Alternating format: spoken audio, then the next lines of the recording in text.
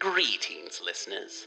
We're back, once again, to talk to you about the Cthulhu mythos, its books, its monsters, its unfortunate human casualties, its timeline in general, and even its tangential bits, like the Dreamlands, or things of a weird nature, or things that are Lovecraftian leaning, weird fiction, science fiction, horror. Learn of terrible meetings in lonely places, of cyclopean ruins and vast staircases that lead down to abysses of nighted secrets, of complex angles that lead through invisible walls to other regions of space and time, and of hideous explorations in remote and forbidden places, on other worlds, and in different time-space continua.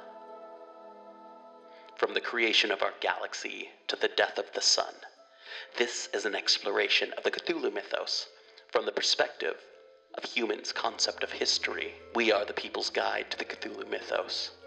You can find us at pgttcm.com, pgttcm.podbean.com, and you can find us on Facebook, Twitter, Instagram. The People's Guide to the Cthulhu mythos starts now. The People's Guide to the Cthulhu Mythos. Season 8.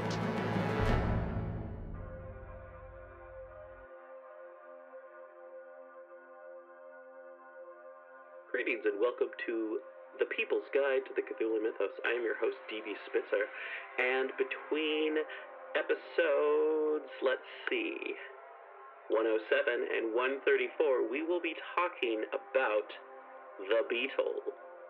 The Beetle, a Mystery, is a 1897 horror novel by British writer Richard Marsh. To tell you about it is to spoil it. So check it out, and that'll be going on from now until sometime in December. This episode is brought to you by FoundOutOnClothing.com and BunnySlippers.com. Subscribe to PGTTCM with DB Spitzer and Seraphy. Wherever you subscribe to podcasts, we prefer Podbean and Apple Podcasts. Check out the new website over at pgttcm.com and check out the merch table over at pgttcm.threadless.com. Follow us on Twitter, Facebook, and Instagram at PGTTCM, or check us out on YouTube at People's Guide to the Cthulhu Mythos, edited by Daniel Spitzer. Music by Kevin MacLeod, featuring The Hive, Ghost Story, Ghost Processional, Oppressive Gloom, and our theme song, The Chamber. Chapter 46. The Sudden Stopping. As we were leaving the house, a constable gave the inspector a note. Having read it, he passed it to me. It was from the local office. Message received that an Arab with a big bundle on his head had been noticed loitering around the neighborhood of St. Pancras Station. He seemed to be accompanied by a young man who had the appearance of a tramp. The young man seemed ill. They appeared to be waiting for a train, probably to the north. Shall I advise detention? I scribbled on the flyleaf of the note. Had them detained. If they have gone by train, have a special in readiness. In a minute we were again in the cab. I endeavored to persuade Lessingham and Atherton to allow me to conduct the pursuit alone. In vain. I had no fear of Atherton succumbing, but I was afraid for Lessingham. What was more, almost than the expectation of his collapse, was the fact that his looks and manner, his whole bearing, so eloquent of the agony and agitation of his mind, was beginning to tell upon my nerves. A catastrophe of some sort I foresaw. Of the curtain's fall upon one tragedy we had just been witnesses. That there was worse, much worse, to follow I did not doubt. Optimistic anticipations were out of the question. That the creature we were chasing would relinquish the prey uninjured, no one, after what we had seen and heard, could, by any possibility, suppose. Should a necessity suddenly arise from prompt and immediate action, that Lessingham would prove a hindrance rather than a help, I felt persuaded. But since moments were precious, and Lessingham was not to be persuaded to allow the matter to proceed without him, all that remained was to make the best of his presence. The great arch at St. Pancras was in darkness. An occasional light seemed to make the darkness still more visible. The station seemed deserted.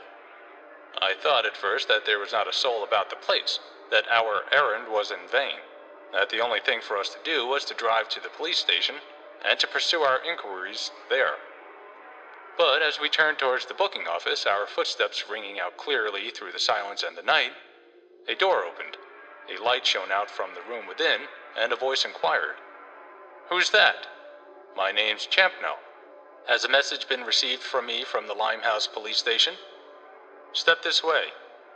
We stepped that way, into a snug enough office, of which one of the railway inspectors was apparently in charge. He was a big man with a fair beard. He looked me up and down as if doubtfully. Lessingham he recognized at once. He took off his cap to him. "Mr. Lessingham, I believe?" "I am Mr. Lessingham. Have you any news for me?" I fancied by his looks that the official was struck by the pallor of the speaker's face, and by his tremulous voice. "I am instructed to give certain information to a Mr. Augustus Champnell." "I am Mr. Champnell. What's your information?" "With reference to the Arab about whom you have been making inquiries, a foreigner dressed like an Arab, with a great bundle on his head, took 2 single thirds for Hull by the midnight express." "Was he alone?" "It is believed that he was accompanied by a young man of very disreputable appearance. They were not together at the booking office, but they had been seen together previously. A minute or so after the Arab had entered the train, this young man got into the same compartment. They were in the front wagon." "Why were they not detained?" "We had no authority to detain them, nor any reason. Until your message was received a few minutes ago, we at this station were not aware that inquiries were being made for them." "You say he booked to Hull. Does the train run through to Hull?" "No, it doesn't go to Hull at all. Part of it's the Liverpool and Manchester Express, and part of it's for Carlisle. It divides at Derby. The man you're looking for will change either at Sheffield or at Cudworth Junction, and go on to Hull by the first train in the morning. There's a local service." I looked at my watch. "You say the train left at midnight?" "It's now nearly 5:20 past. Where is it now?" "Nearing St. Albans. It's due there 12:35. "Would there be time for a wire to reach St. Albans?" "Hardly, and anyhow there'll only be enough railway officials about the place to receive and dispatch the train. They'll be fully occupied with their ordinary duties. There won't be time to get the police there." "You could wire to St. Albans to inquire if they were still in the train." "That could be done, certainly. I'll have it done at once if you like." "Then where's the next stoppage?" "Well, they're at Luton at 12:51, but that's another case of St. Albans. You see, there won't be much more than 20 minutes by the time you've got your wire off, and I don't expect there'll be many people awake at Luton. At these country places, sometimes there's a policeman hanging about the station to see the express go through, but on the other hand, very often there isn't. And if there isn't, probably at this time of night, it'll take a good bit of time to get the police on the premises. I tell you what I should advise." "What's that?" "The train is due at Bedford at 1:29. Send your wire there. There ought to be plenty of people about at Bedford, and anyhow there'll be time to get the police to the station." "Very good. I instructed them to tell you to have a special ready. Have you got one?" "There's an engine with steam up in the shed. We'll have all ready for you in less than 10 minutes. And I tell you what, you'll have about 50 minutes before the train is due at Bedford. It's a 50-mile run. With luck, you ought to get there pretty nearly as soon as the express does." "Shall I tell them to get ready?" "At once." While he issued directions through a telephone to what I presume was the engine shed, I drew up a couple of telegrams. Having completed his orders, he turned to me. "They're coming out of the siding now. They'll be ready in less than 10 minutes. I'll see that the line's kept clear. Have you got those wires?" "Here's one. This is for Bedford." It ran, "Arrest the Arab who is in the train due at 1:29. When leaving St. Pancras, he was in a third-class compartment in front wagon. He has a large bundle, which detain. He took 2/3 singles for Hull. Also detain his companion, who is dressed like a tramp. This is a young lady whom the Arab has disguised and kidnapped while in a condition of hypnotic trance. Let her have medical assistance and be taken to a hotel. All expenses will be paid on the arrival of the undersigned, who is following by special train. As the Arab will probably be very violent, a sufficient force of police should be in waiting. Augustus Champnell." And this is the other. It is probably too late to be of any use at St. Albans, but send it there and also to Luton. Is Arab with companion in train which left St. Pancras at 1300? If so, do not let them get out till train reaches Bedford, where instructions are being wired for arrest. The inspector rapidly scanned them both. They ought to do your business, I should think. Come along with me, I'll have them sent at once, and we'll see if your train's ready. The train was not ready, nor was it ready within the prescribed 10 minutes. There was some hitch, I fancy, about a saloon. Finally, we had to be content with an ordinary old-fashioned first-class carriage. The delay, however, was not altogether time lost. Just as the engine with its solitary coach was approaching the platform, someone came running up with an envelope in his hand. Telegram from St. Albans. I tore it open. It was brief and to the point. Arab with companion was in train when it left here, and wiring Luton. That's all right. Now, unless something wholly unforeseen takes place, we ought to have them. That unforeseen. I went forward with the inspector and the guard of our train to exchange a few final words with the driver. The inspector explained what instructions he had given. I've told the driver not to spare his coal, but to take you into Bedford within 5 minutes after the arrival of the express. He says he thinks that he can do it. The driver leaned over his engine, rubbing his hands with the usual oily rag. He was a short, wiry man with gray hair and a grizzled mustache, with about him that bearing of semi-humorous, frank-faced resolution which one notes about engine drivers as a class.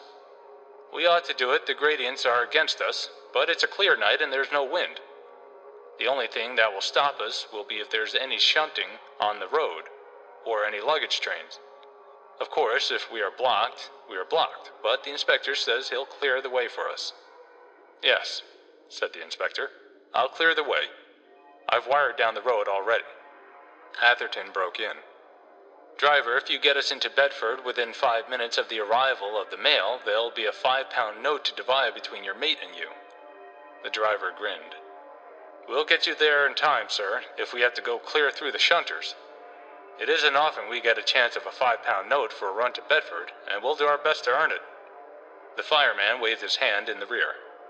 That's right, sir, he cried. We'll have to trouble you for that £5 note. So soon as we were clear of the station, it began to seem probable that, as the fireman put it, Atherton would be troubled. Journeying in a train which consists of a single carriage attached to an engine which is flying at topmost speed is a very different business from being an occupant of an ordinary train, which is traveling at ordinary express rates. I had discovered that for myself before. That night it was impressed on me more than ever. A tyro, or even a nervous season, might have been excused for expecting at every moment we were going to be derailed. It was hard to believe that the carriage had any springs. It rocked and swung and jogged and jolted. Of smooth traveling we had none. Talking was out of the question, and for that I personally was grateful.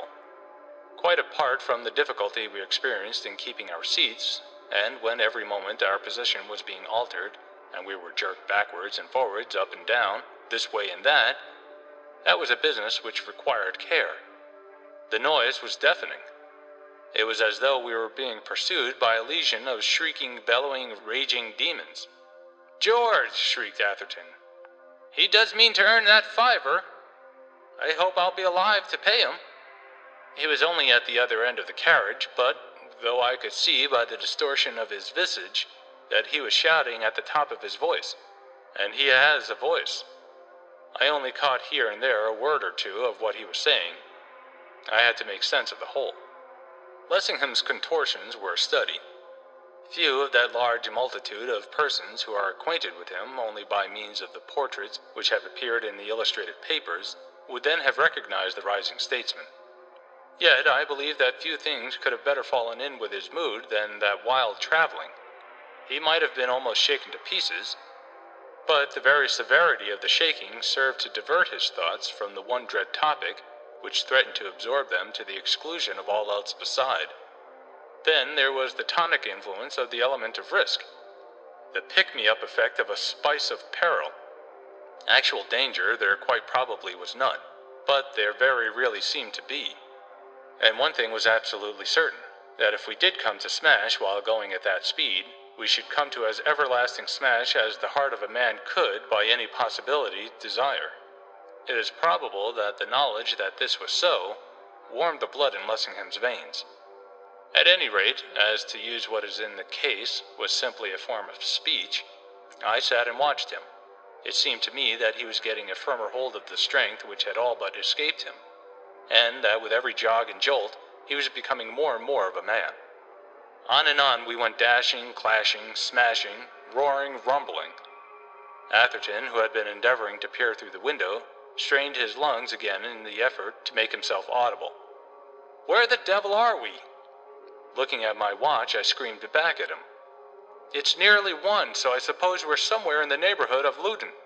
Hello, what's the matter?" That something was the matter seemed certain. There was a shrill whistle from the engine. In a second we were conscious, almost too conscious, of the application of the Westinghouse brake. Of all the jolting that was ever jolted, the mere reverberation of the carriage threatened to resolve our bodies into the component parts. Feeling what we felt then helped us to realize the retardatory force which that vacuum brake must be exerting. It did not seem at all surprising that the train should have been brought to an almost instant standstill. Simultaneously, all three of us were on our feet. I let down my window and Atherton let down his, he shouting out, "I should think that Inspector's wire hasn't had its proper effect.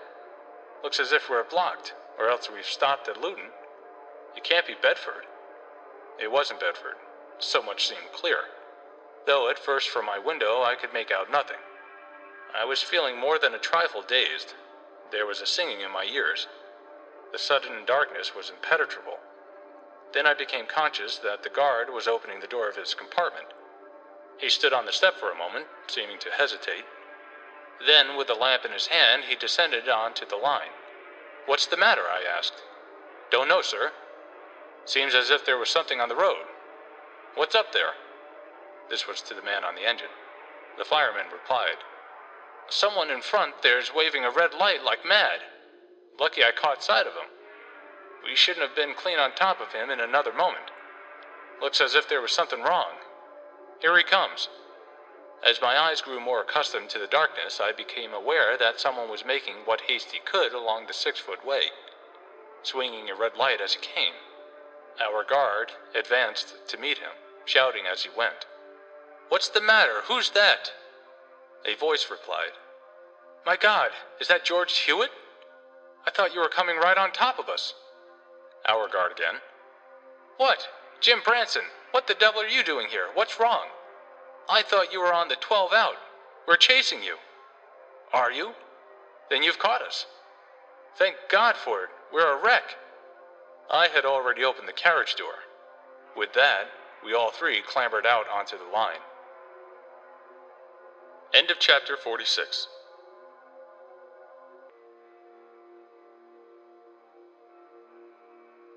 I moved to the stranger who was holding the lamp.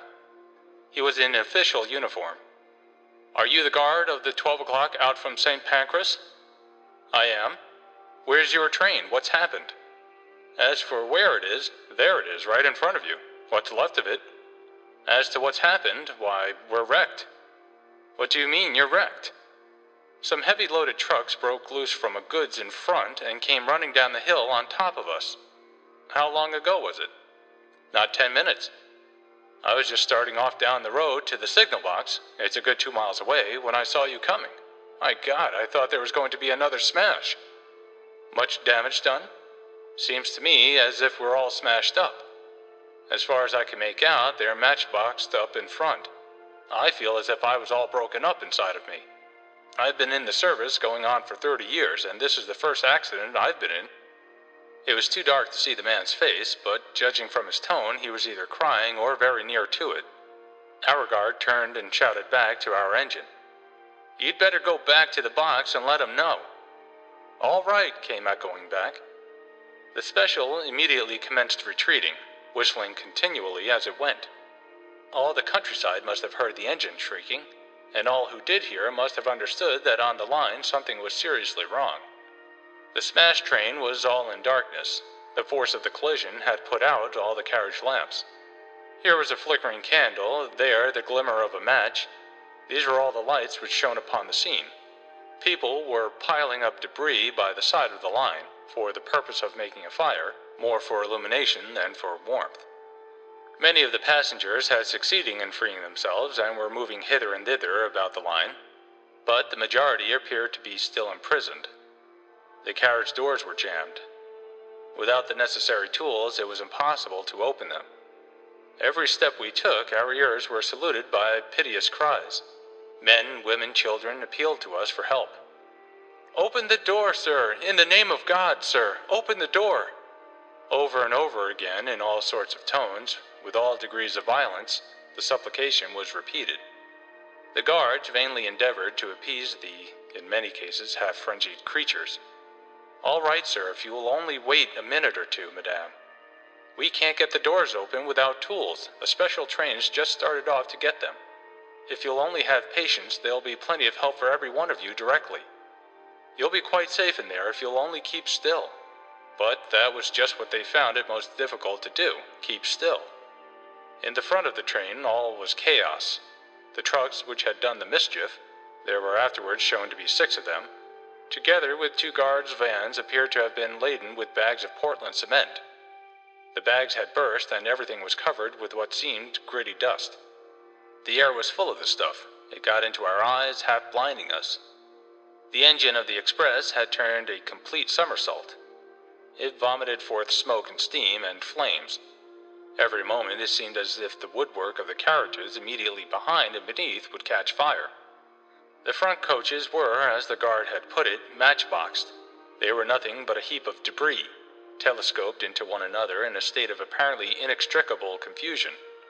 It was broad daylight before access was gained to what had once been the interiors. The condition of the first third-class compartment revealed an extraordinary state of things.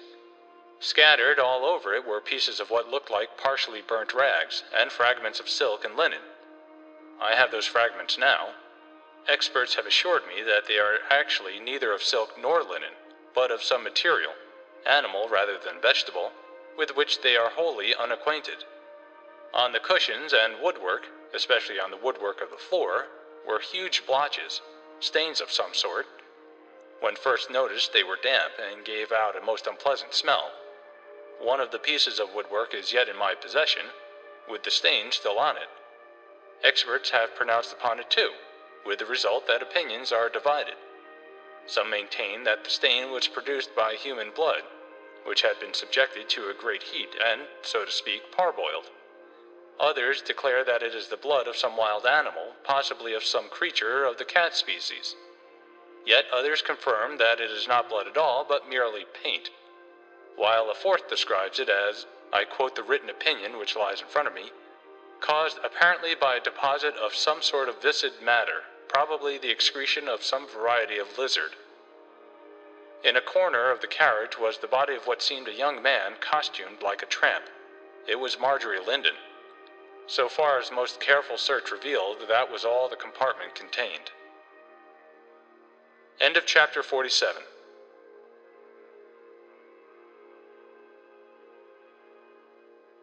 It is several years since I bore my part in the events which I have rapidly sketched, or I should not have felt justified in giving them publicity. Exactly how many years, for reasons which should be sufficiently obvious, I must decline to say. Marjorie Linden still lives. The spark of life which was left in her when she was extricated from among the debris of the wrecked express was fanned again into flame. Her restoration was, however, not merely an affair of weeks or months. It was a matter of years. I believe that even after her physical powers were completely restored, in itself a tedious task, she was for something like 3 years under medical supervision as a lunatic. But all that skill and money could do was done, and in course of time, the great healer, the results were entirely satisfactory. Her father is dead, and has left her in possession of the family estates. She is married to the individual who, in these pages, has been known as Paul Lessingham. Were his real name divulged, she would be recognized as the popular and universally reverenced wife of one of the greatest statesmen the age has seen. Nothing has been said to her about the fateful day on which she was, consciously or unconsciously, paraded through London in the tattered masculine habiliments of a vagabond. She herself has never once alluded to it. With the return of reason, the affair seems to have passed from her memory as wholly as if it had never been, which, although she may not know it, is not the least cause she has for thankfulness. Therefore, what actually transpired will never, in all human probability, be certainly known, and particularly what precisely occurred in the railway carriage during that dreadful moment of sudden passing from life unto death. What became of the creature who all but did her to death, who he was, if it was a he, which is extremely doubtful, whence he came, whither he went, what was the purport of his presence here, to this hour these things are puzzles. Paul Lessingham has not since been troubled by his old tormentor. He has ceased to be a haunted man. None the less, he continues to have what seems to be a constitutional disrelish for the subject of beetles, nor can he himself be induced to speak of them. Should they be mentioned in a general conversation, should he be unable to immediately bring about a change of theme, he will, if possible, get up and leave the room. More, on this point he and his wife are one. The fact may not be generally known, but it is so. Also, I have reason to believe that there still are moments in which he harks back, with something like physical shrinking, to that awful nightmare of the past, and in which he prays God that as it is distant from him now, so may it be kept far off from him forever. Before closing, one matter may be casually mentioned. The tale has never been told, but I have unimpeachable authority for its authenticity. During the recent expeditionary advance towards Dongola, a body of native troops which was encamped at a remote spot in the desert was aroused one night by what seemed to be the sound of a loud explosion. The next morning, at a distance of a couple of miles from the camp, a huge hole was discovered in the ground, as if blasting operations on an enormous scale had recently been carried on. In the hole itself, and round about it, were found fragments of what seemed bodies. Credible witnesses have assured me that they were bodies neither of men nor women, but of creatures of some monstrous growth. I prefer to believe, since no scientific examination of the remains took place, that these witnesses ignorantly, though innocently, erred. One thing is sure. Numerous pieces of both stone and of metal were seen, which went far to suggest that some curious subterranean building had been blown up by the force of the explosion. Especially were the proportions of molded metal which seemed to belong to what must have been an immense bronze statue. There were picked up also more than a dozen replicas in bronze of the whilom sacred Sacrobus. That the den of demons described by Paul Lessingham had, that night, at last come to an end, and that these things which lay scattered here and there, on that treeless plain, were the evidence of its final destruction, if not a hypothesis which I should care to advance with any degree of certainty. But, putting this and that together, the facts seem to point that way, and it is a consummation devoutly to be desired. By the by, Sidney Atherton has married Miss Dora Grayling. Her wealth has made him one of the richest men in England. She began, the story goes, by loving him immensely. I can answer for the fact that he has ended by loving her as much. Their devotion to each other contradicts the pessimistic nonsense which supposes that every marriage must be of necessity a failure. He continues his career of an inventor. His investigations into the subject of aerial flight, which have brought the flying machine within the range of practical politics, are on everybody's tongue. The best man at Atherton's wedding was Percy Woodville, now the Earl of Barnes. Within 6 months afterwards, he married one of Miss Atherton's bridesmaids. It was never certainly shown how Robert Holt came to his end. At the inquest, the coroner's jury was content to return a verdict of died of exhaustion. He lies buried in Kensal Green Cemetery, under a handsome tombstone, the cost of which, had he had it in his pockets, might have indefinitely prolonged his days. It should be mentioned that that portion of this strange history which purports to be the surprising narration of Robert Holt was compiled from the statements which Holt made to Atherton and to Miss Linden, as she then was when a mud-stained, shattered derelict he lay at the lady's father's house. Miss Linden's contribution towards the elucidation of the mystery was written with her own hand. After her physical strength had come back to her, and while mentally she still hovered between the darkness and the light, her one relaxation was writing. Although she would never speak of what she had written, it was found that her theme was always the same. She confided to pen and paper what she would not speak of with her lips. She told and retold again the story of her love, and of her tribulation so far as it contained in the present volume. Her MSS invariably began and ended at the same point. They have all of them been destroyed, with one exception.